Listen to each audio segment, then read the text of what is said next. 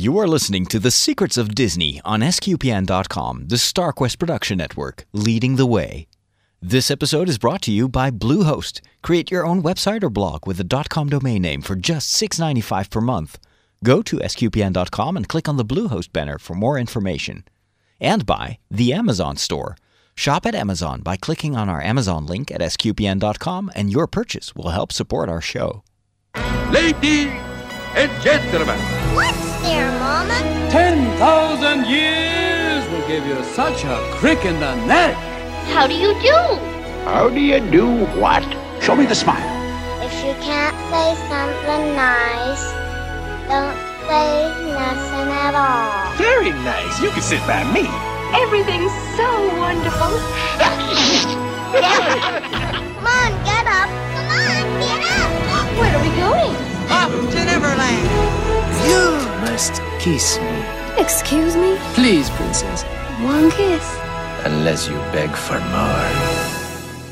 Welcome back to The Secrets of Disney. We continue our analysis of the classic Disney movie Pinocchio.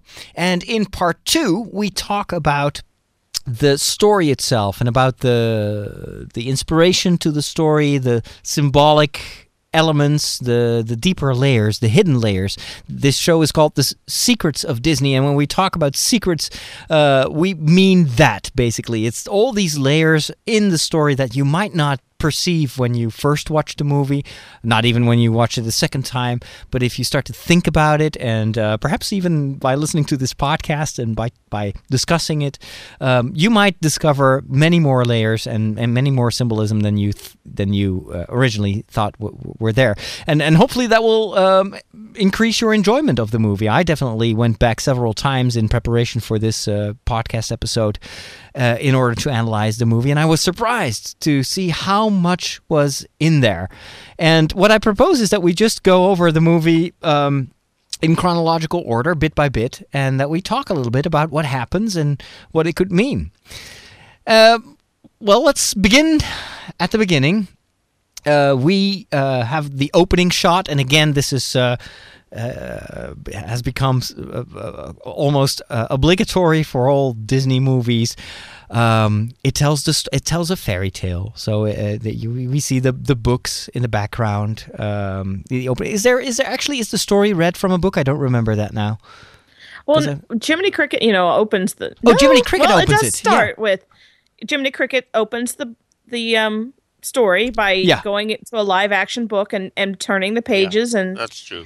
Yeah. And I believe he does start reading from the book. I'm blanking on this. People send me evil I think that you're right. You're right. Yeah. The difference with the other Disney movies is that we have a character who talks to us, which is also new. Jiminy Cricket talks directly to the camera, so he breaks what they call the fourth wall, which is this idea of, like a stage, and there should be an invisible wall between what happens on the stage and the audience. And if you talk directly to the audience, then all of a sudden you're not watching a story anymore, but you're in the story. And so Jiminy Cricket does this, which is, I think, at the time, it's quite revolutionary that an animated character starts talking to the audience. And so he introduces us into the story of Pinocchio. So that in that respect, it does follow the tradition of the Disney movies.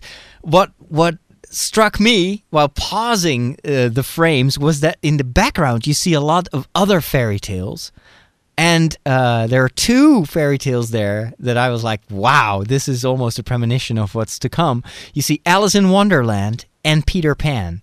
They're already in Pinocchio, even though these two movies would be made many, many years later. But I thought it was very, very cool, almost like a hidden an Easter egg hidden by Disney. But even back then, I think he was already thinking of doing this. I guess so. And Peter Pan took a long time to come.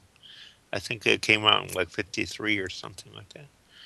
But, he was already looking ahead, Yeah, he's definitely forward-thinking. Now, we see Geppetto in his store, and he's working on Pinocchio. Pinocchio's almost finished. The only thing that he doesn't have is a mouth. And so Geppetto paints a mouth on the puppet, and so symbolically gives Pinocchio his voice. Then we've got the Figaro and Cleo.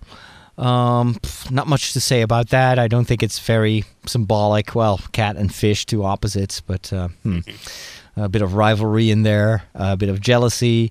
Geppetto seems like a lonely fellow, though. And it's almost as if he has created all these toys around him to keep him company because he's alone. We never see that he's married or that he was. And so Pinocchio is a little bit like the kid he always wanted to have, probably, or symbolic of the family that he misses. I don't know.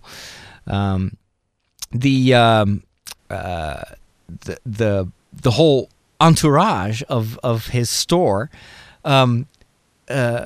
suddenly just made me think of a totally different movie. It was like, I wouldn't be surprised if they took that from Pinocchio. I'm talking about the opening sequence of Back to the Future. Remember that? Oh yeah, the clocks. Where it starts with all these clocks and tick tock, and you see all these different mechanical thingies, and it starts to all of a sudden it starts to work, and there's this very elaborate machine that drops dog food on a big pile, and then I was like, they must have taken this from Pinocchio. And I was like, well, in a way, Doc Brown is almost like Geppetto. It's a very similar guy, you know. And then Marty could be Pinocchio. He's the boy that always gets into trouble. Trying to learn how to be a man, yeah. I'm not chicken. So I don't know. It's almost like Back to the Future is a modern day retelling of Pinocchio in some respects. Anyway, it might be totally unfounded, but it definitely rang a bell there when I saw all those clocks. Like that. Then on Figaro's little bed, the cat has there's a carving of a cat guardian angel. And that too must be kind of from the Italian inspiration, of course, where guardian angels are very important to Italian kids. But it was funny that they even have cats, playing the role of guardian angels. And then another thing that struck me, next to Geppetto's bed, there's a candle with a face. And I'm like, Beauty and the Beast. There's again, it's almost like a premonition of something that Disney would take, or the animators would reuse later on in Beauty and the Beast. So the candle with the face is already in Pinocchio. All those details, the clocks and the faces that are on the are everywhere, was actually done by one animator. Oh, really? Believe it or not, yes, it was. And that was his job to kind of, it's almost like he took a scene and made it a little more detail oriented by putting all these faces in there. It's almost like a set dresser then. A set dresser. Yeah, that's what. Cool. I think that was Albert Herder, wasn't it? Yeah, I couldn't remember his name, but that sounds familiar. Yeah. Fantastic. Now then, of course, we've got the wishing star that appears, and Geppetto kneels at his bed and prays or makes a wish. And then Jiminy Cricket can't sleep after that. Geppetto has gone to bed, but Jiminy Cricket cannot sleep. And at one point he gets up and he literally stops time. He halts the clock, and then just time slows down. And that is when the miracle happens. And I think that is on purpose, because it kind of indicates story-wise that what is about to happen transcends time. This is beyond the natural realm. What this miracle is beyond our natural universe, and so it's beyond time in a way. It's a timeless story, you could say. Also, I think there's lots of symbolism in there when he stops time. This story is not just an old story; it's a story for everyone, for every time, for every age. And then the fairy appears and rewards Geppetto's efforts to, because we learned that Geppetto has always worked to make other people happy. He's a very virtuous man. His life is, perhaps that's why he doesn't have a family. He's almost like a celibate, like a priest. He always wants to help other people, and he. As a reward for those efforts to make other people happy, the gift of life is given to Pinocchio. And so Pinocchio can suddenly move, and he can talk. But he's not a real boy yet. And that's what I like so much about this story of Pinocchio. The message here is, in order to become a real boy, it's not enough to be able to move, to talk, to walk, but what defines true human life, what defines a real boy, are virtues. It's defined by living a virtuous life, and that is and the fairy spells it out. It's to be brave, to be truthful, and to be unselfish. And later on in the story, we'll learn that once Pinocchio rejects those virtues, that's when he becomes a slave again. That's when he basically becomes a puppet again. And once he acquires those virtues and puts them into practice, that is the moment that he becomes a real boy. And I think it's a beautiful message. Human life is about living a virtuous life. It's living for other people and not for yourself. Just as Geppetto lived not for himself, but always lived and worked to make other people happy. And then, of course, the big question is, how do you know what to do in specific situations? I mean, these virtues are beautiful, but what do you do in very specific, concrete situations? That is where Pinocchio will have to learn to choose between right and wrong. And another very important message of this movie is that you have a conscience that will tell you the difference between right and wrong. And the brilliant element in the story of Pinocchio is that conscience is not just this internal voice, but it becomes a character, and it's Jiminy Cricket. It's tiny. It's small, just as your conscience is kind of small, and you can choose to ignore it. It's not like imposing itself, but it's always there, and it always kind of whispers and tells you what to do and what not to do. And it's actually. Oh, I'm sorry. No, go ahead. Go ahead. No, I was gonna say with Jiminy Cricket, and this is because I teach psychology, all the time. Mm-hmm. With him, it's almost Freudian in a sense, because we have Jiminy Cricket, who's like the super ego, and then we have all of these cast of characters who are the id, which are that childish impulse that we have to do what we want to do and to do what makes us happy at the time without any care for anybody else. And then Pinocchio is that ego that goes like, what's the right answer? What am I supposed to be doing? Mm-hmm. So, that was my psychological take on that. Well, it's a question that we all have to ask ourselves all the time. It's like, what do I do? And what do I choose? Do I choose for myself, or do I choose, the right thing? And we need our conscience to inform us and to tell us that. And it's not something that we do automatically well, which is proven by the rest of the story. Now, what I like is that Jiminy Cricket is given a choice as well. He's asked, do you want to be Pinocchio's conscience? Because that's quite a responsibility. And I think even that Jiminy Cricket explains to Pinocchio. Pinocchio is like, what is a conscience? And then Jiminy Cricket says, oh, conscience, that's a voice that no one listens to. So he already knows that it's not going to be easy. I really like that. It's very realistic in a way. And he definitely knows what he's getting into. And then he accepts to be Pinocchio's conscience. He's knighted by the fairy.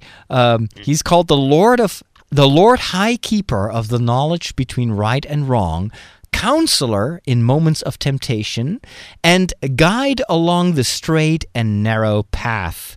Now that too is a direct biblical reference.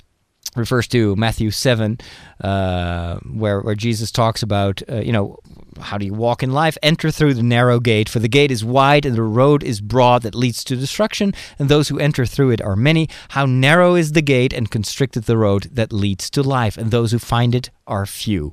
And it becomes Jiminy Cricket's task to lead Pinocchio on the narrow path, which is really going to be difficult.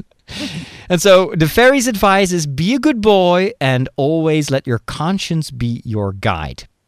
Now, there's another symbolic moment that happens there. Jiminy Cricket starts his first moral lesson, and it becomes really almost scholarly. He's just sitting down, and he explains to Pinocchio what temptations are. Again, brilliant definition of temptation by Jiminy Cricket. Temptations, they are the wrong things that seem right at the time. I mean, that's brilliant. That could be in a book about ethics. It's so fantastic. They are the wrong things that seem right at the time.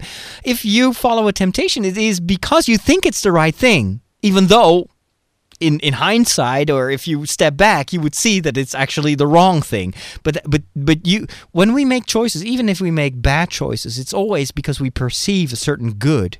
And that is why we pursue it. Nobody is evil just because people are evil. We always do it because we think that there's some good in there, even though that good might not be the ultimate good, and it actually might be something wrong in the bigger picture. And so, and while he is teaching that to this very naive Pinocchio, who probably hasn't got a clue what he's talking about, Jiminy Cricket is sitting on a matchbox.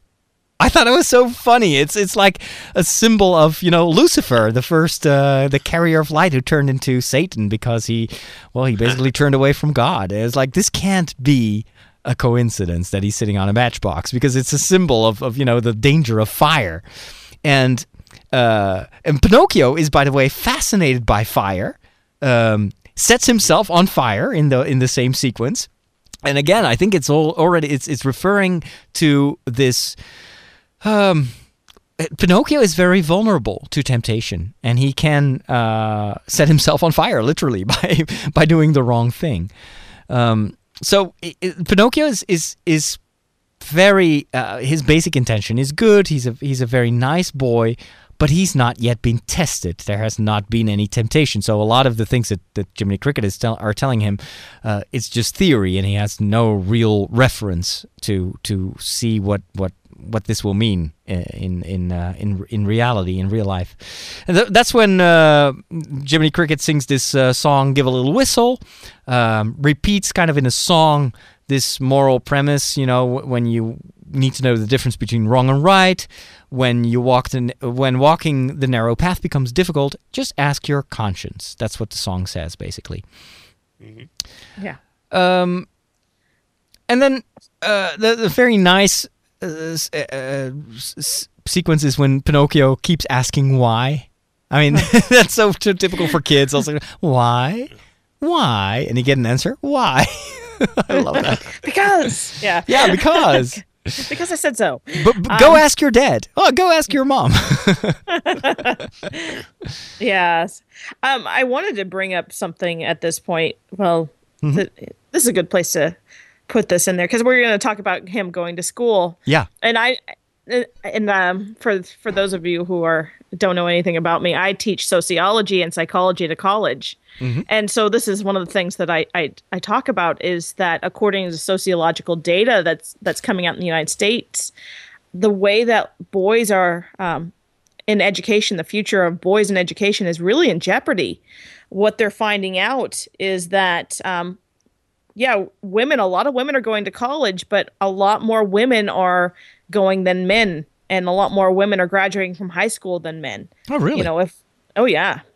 Like, I believe that it was like for every 86 men that are, for every 100 women that go to college, 86 men go to college. Huh. And there are some other things that are happening within teenage years and within early adolescence for boys that's starting to become alarming.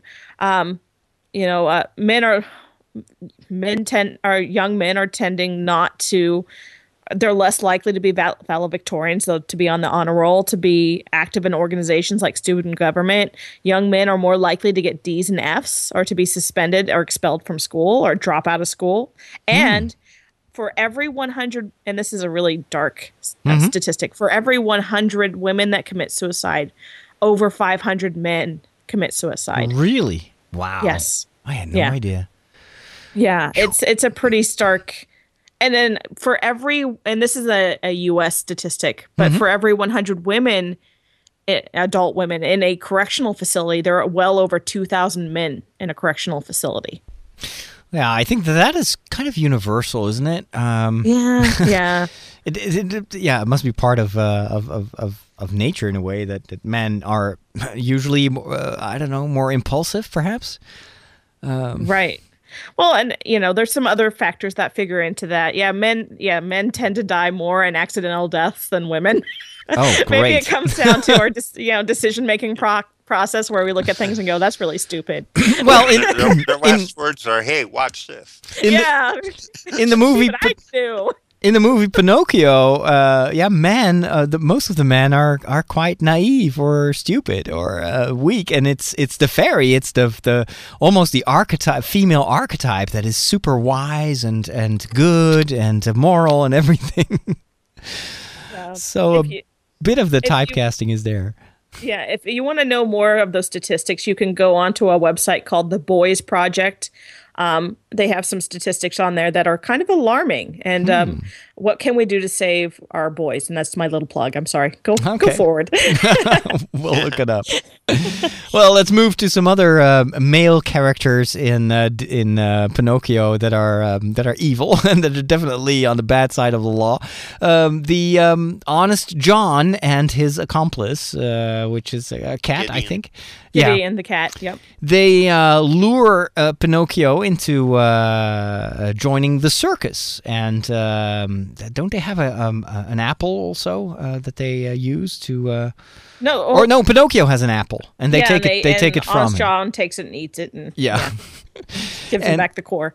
Yeah. So, well, the apple, of course, the symbol of temptation. We also saw it in Snow White, where the poisoned apple brings doom, and all referring to the story of Genesis, of course, where the Adam and Eve eat fruit. Well, it doesn't say an apple in the Bible, but we kind of turn it into an apple, and so that's why the apple has become this quintessential temptation fruit.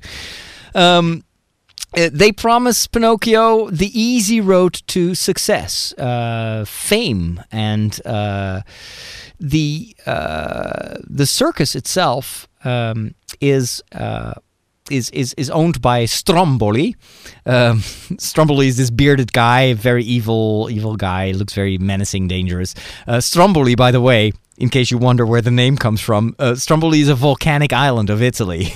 So it refers to a volcano, which could refer to the explosive nature of Stromboli's character, because as long as Pinocchio is making lots of money, he's fine, but as soon as Pinocchio wants to step out of that life again, he turns very evil and becomes very dark. The theater, of course, is symbolic, I think, of the fake life. In this story, it definitely is opposed to Pinocchio's true vocation, to live the life of a real boy, which means a virtuous life, which means going to school, which means earning your praise, earning your money later on. In the theater, it's the easy road to success. Everybody applauds because you can dance without strings, but it comes way too easy. You don't have to really work for it. And even though Pinocchio sings that he has no strings anymore, he already has become a slave, and the strings being the symbol of, almost the chains that keep him from being a real boy. In this case, he has turned into a slave, and his freedom is gone without him even realizing it. And then that is only made more clear when he's imprisoned in this cage by Stromboli, and he's basically abducted. And then, of course, the conscience, Jiminy Cricket, is not there. He looks at what happens, and then he's why does an actor need a conscience anyway? Again, very prophetic word. And so he tries to stop Pinocchio. He tries to warn him that Honest John is dangerous, but Pinocchio doesn't listen to his conscience. And then, of course, the consequences are dire.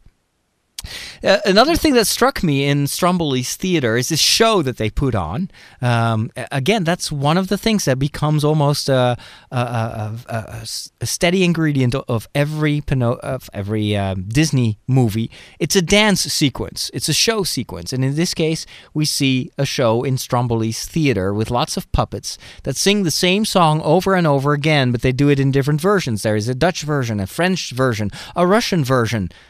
Does it ring a bell?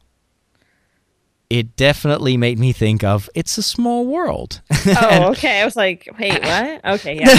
No, actually, the puppets in Pinocchio look exactly like the puppets that you see in that ride in Disneyland and Disney World. It's a small world after all. So I think that's the genesis of the small world. And then so Jiminy Cricket sees the initial success of Pinocchio, and he starts to doubt whether he's necessary anymore. And for a moment, he abandons his vocation. He stops, following Pinocchio. And that too is something I didn't expect. You expect the good guy to be always the good guy, to follow his vocation and his mission. But just as Pinocchio loses his vocation there, or abandons his vocation, Jiminy Cricket too abandons his vocation. And if your conscience is gone, then can there be any rescue? Now, an interesting dialogue between Stromboli and Pinocchio. Stromboli, "You are sensational!" And Pinocchio, "Do you mean I'm good?" So Pinocchio wants to be good, but he just does not understand what good really means. And he thinks that when he's praised by Stromboli, that, then he must have done something good. What he doesn't see is that Stromboli only defines good as money. He's almost an archetype of greed. He is an alcoholic. He's aggressive. He locks Pinocchio up in a cage, robs him of his freedom. You belong to me. And Pinocchio, for him, is not a real boy, and he even says "You're just my little wooden gold mine." So he reduces Pinocchio to basically a source of income.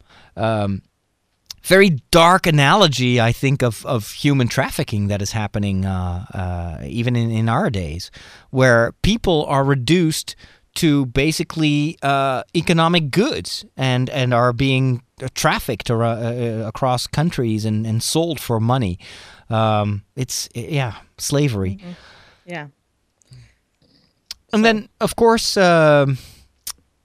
once Pinocchio is really in danger and is locked up in his cage, that's when he starts to realize that, wait a second, I did something wrong and I need my conscience. And so he remembers this song that he only has to whistle. He whistles, and then Jiminy Cricket decides to follow Pinocchio.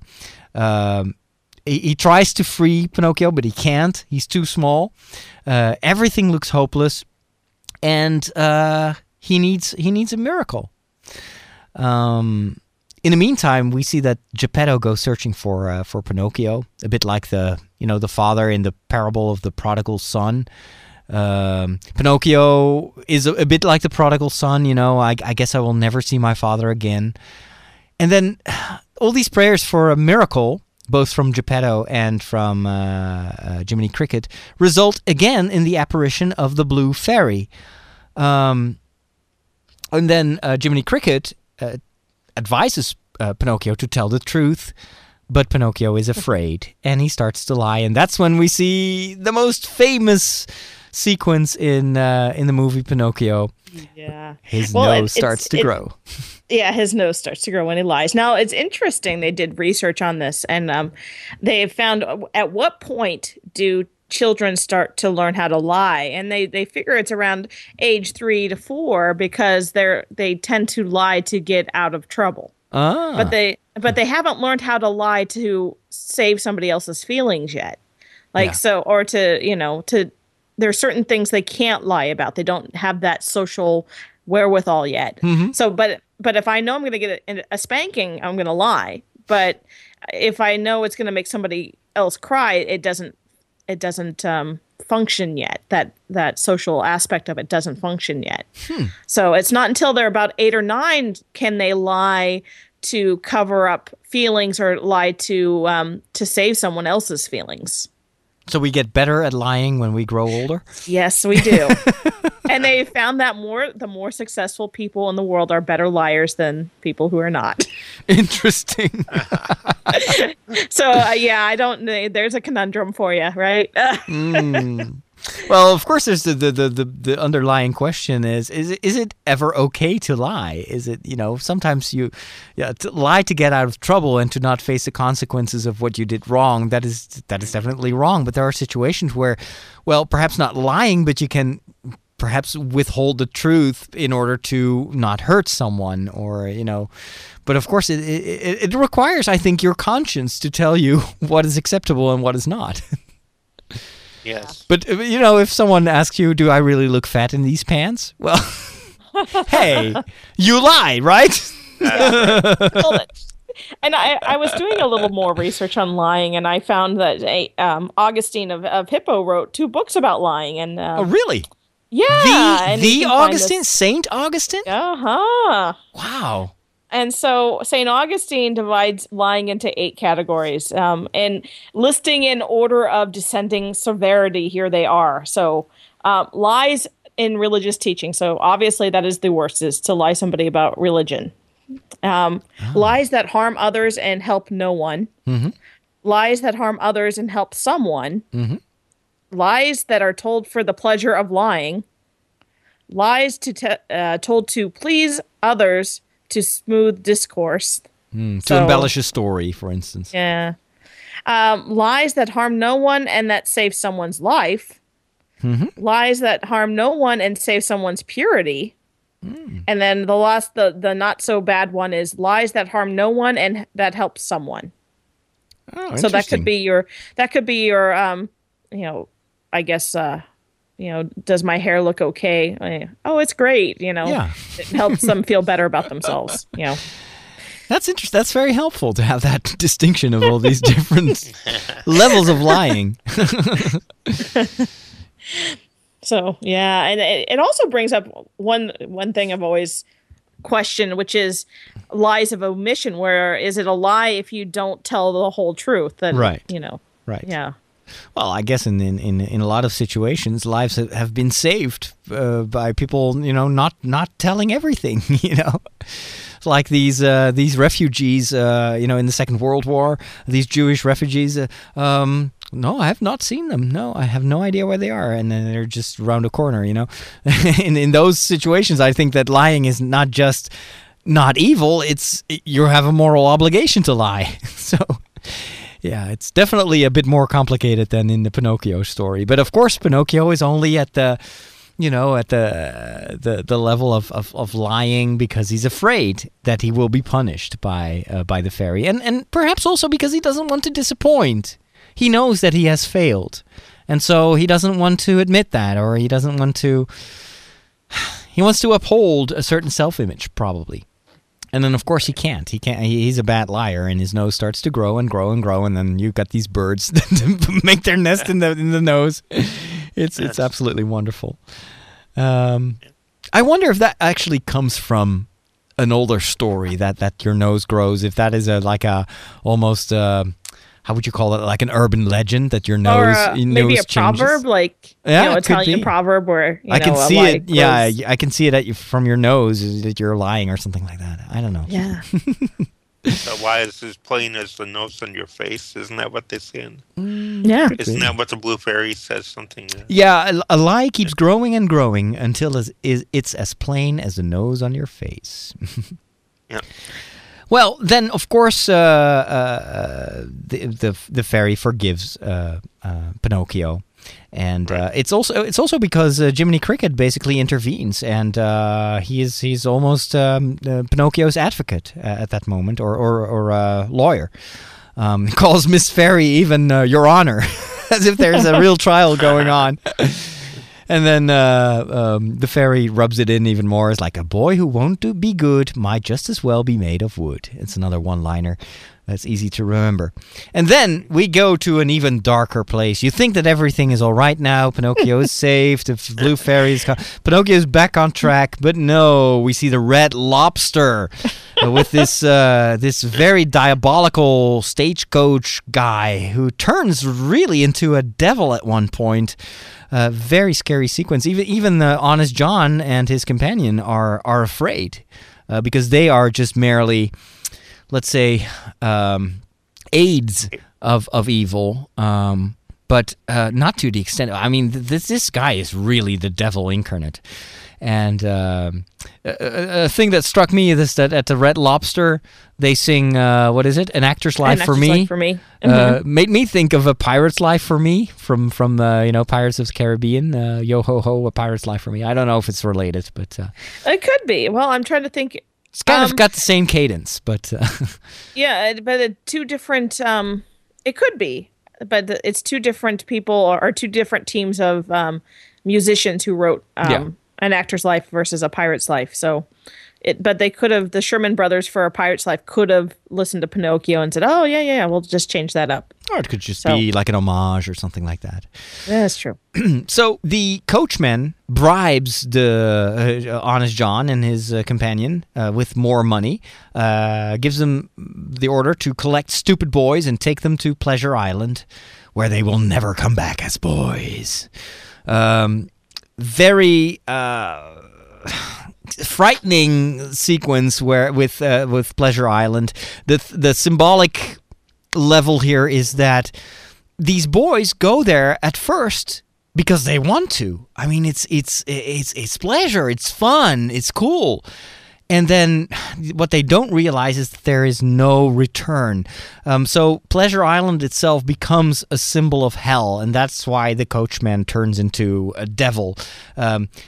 Hell itself, and when you look at what hell is theologically, it's not some kind of a place where you go because you're punished. It's something. It's a state where you end up in if you continue to refuse what's good. If you refuse God's love, then the opposite of love is the absence of love. And since we're created for love, and that's the only thing that can really make us whole and fulfill us, then the absence of that love, if you refuse it, it will be hell. It will be permanent suffering. And in a way, Pleasure Island kind of embodies that and makes it more visual by showing that these boys go there because they think it's cool. We're going to smoke, we're going to fight, we're going to eat as much as you want. Actually, there are a lot of the vices that are portrayed there. But bit by bit, they become slaves of that island, and there's just no way back. Once you've given over to evil voluntarily, you've basically sold your soul, and that's when they lose their human soul. That's why they turn into donkeys. They turn into animals, because what was human, what made them human, the ability to choose what's right, has they've sent that off. They've abandoned that, and so they turn into animals. Now the coachman, just he uses a whip. It's like he talks about the coach leaves at midnight, so in the middle of the night, again a symbol of darkness, of death, at the crossroads, and no devil's crossing, he said, which is a reference to the devil card in tarot. The what is it? The card thing in anyway, it's there's a lot of. Oh, tarot. Tarot. Yeah, tarot. I don't know how to pronounce that, tarot. But it's all kind of a lot of symbolism in there that refers to the devil. Pinocchio is first more or less abducted to Pleasure Island and doesn't really have a choice there. But later on, ratifies the choice. He does like to be there. The carriage is pulled by the donkeys. Again, symbolism of, if you are evil, does not only have consequences for yourself, but you will lead other people into evil as well. You become an instrument of evil. And then he enters Pleasure Island. He befriends that other guy, and then all the cardinal vices are portrayed there. Smoking and be a glut, stuff yourself. It's all free. What they don't tell you is that you have to pay a price later on. Pick up a fight, aggression, all that. And then, of course, by the end of the day or at the end of the night, they have all turned into donkeys. Mm-hmm. But Jiminy Cricket arrives and helps Pinocchio escape. There's another symbolic moment where in his escape, Pinocchio has to climb a mountain. And then he has to jump, both of which I think are symbolic of if you want to escape this immoral life, you have to overcome a great obstacle. You have to really fight for it. And then you have to make a jump. You have to make a leap of faith. And so that's what Pinocchio does, fortunately, helped by Jiminy Cricket. And then they return home, and then you think the movie is over, Geppetto is there, but no, Geppetto is gone. And then a bird brings a message, very strange. Like all of a sudden there's a bird. We don't know exactly what the bird is and why he has this golden message, almost as if the bird Blue comes. Fairy, actually. So so the message is from the Blue Fairy. Mm-hmm. Okay, that explains it. Maybe they left that out. Yes, but I think the message is signed from. Oh, the Blue Fairy. that's possible. I didn't notice that. But Pinocchio learns that Geppetto was swallowed by a whale, Monstro. He is at the bottom of the sea. Again, it's a symbol of death, also a biblical symbol. The waters, it represents death. Like think of the story of the Ark of Noah, where water obliterates everything, or the Red Sea that kills the Egyptians, or even the story where Jesus walks on the water as a symbol of that he has conquered death, that he walks over death in a certain way. So and then Geppetto being at the bottom of the sea, it means he died. His son died for him, basically, or disappeared, and so his heart has died a bit. Now Pinocchio has to make another leap of faith to go to the bottom of the ocean. He puts this big rock on his feet. This well, what is it? A big stone because otherwise it would to a rope. Yeah, tied to a rope. It's almost like a metal ball that is attached to prisoners' ankles. Right. So, but this time he chooses. He chooses it. So in the past he became a slave because of his wrongdoings. Now he carries the consequences of his earlier actions, and he voluntarily carries the weight of his own sins that basically caused Geppetto to be dead, or to be presumed dead. And then more symbolic events. He gets swallowed by a whale. He is reunited with Geppetto, who lives in this boat with the cat and the fish. Isn't it funny? A fish inside a whale inside the ocean. Yeah. That's right. And there's almost nothing to eat there. So again, a symbol of there's no life there at the bottom of the ocean. And then Geppetto at first is, of course, delighted to see Pinocchio, but then he also sees his ears. The revelation, and basically these ears are the marks of the sin that he has done. And what I thought was beautiful of this reunion between Geppetto and Pinocchio is that Pinocchio feels ashamed. He shows his ears, but before he can even confess what he has done wrong and why he has those ears, Geppetto has already forgiven him. And again, I think that's another reference to the prodigal son, where the prodigal son returns home and he has rehearsed this whole thing that he's going to tell his dad, I'm sorry and I'm not worthy to be your son anymore. And then before he can even utter that, his father just embraces him and says, I'm so glad that you're back, and completely forgives him. I think it's beautiful. And then they get spit out by the whale. Pinocchio shows his bravery by saving his father, and even, almost sacrifices his life. So he's home, and then we see him on a bed, and it looks like Pinocchio is dying.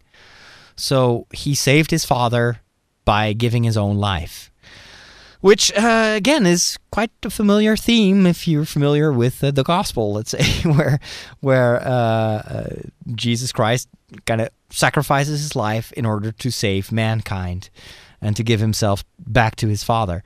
Geppetto mourns at his bed.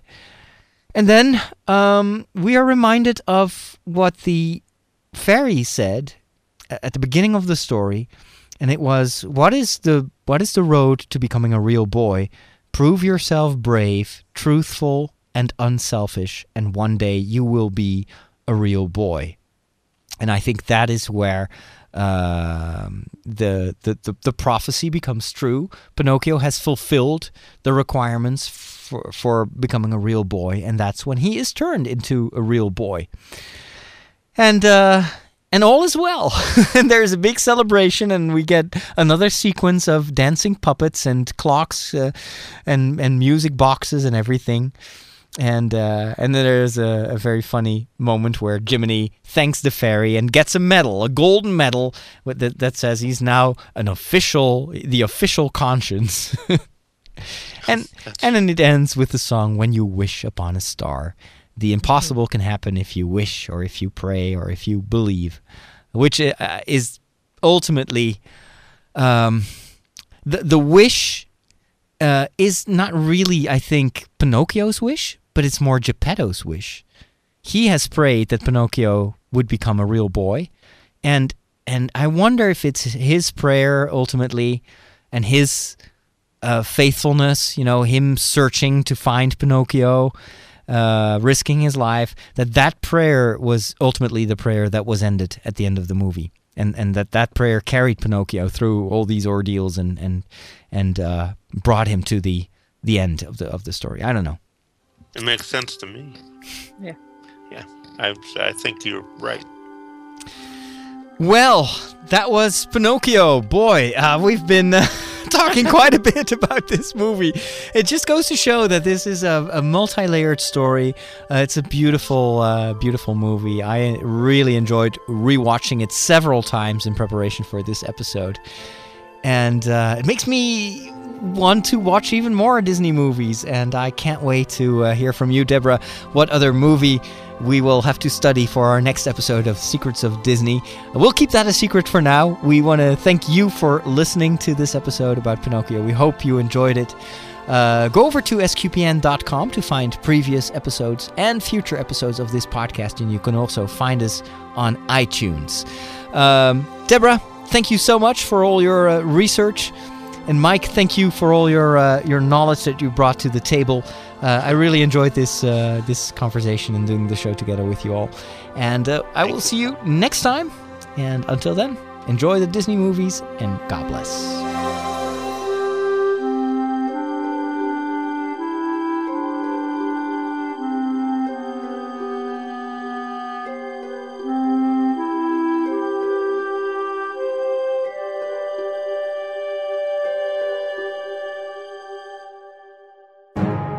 SQPN, leading the way in Catholic new media.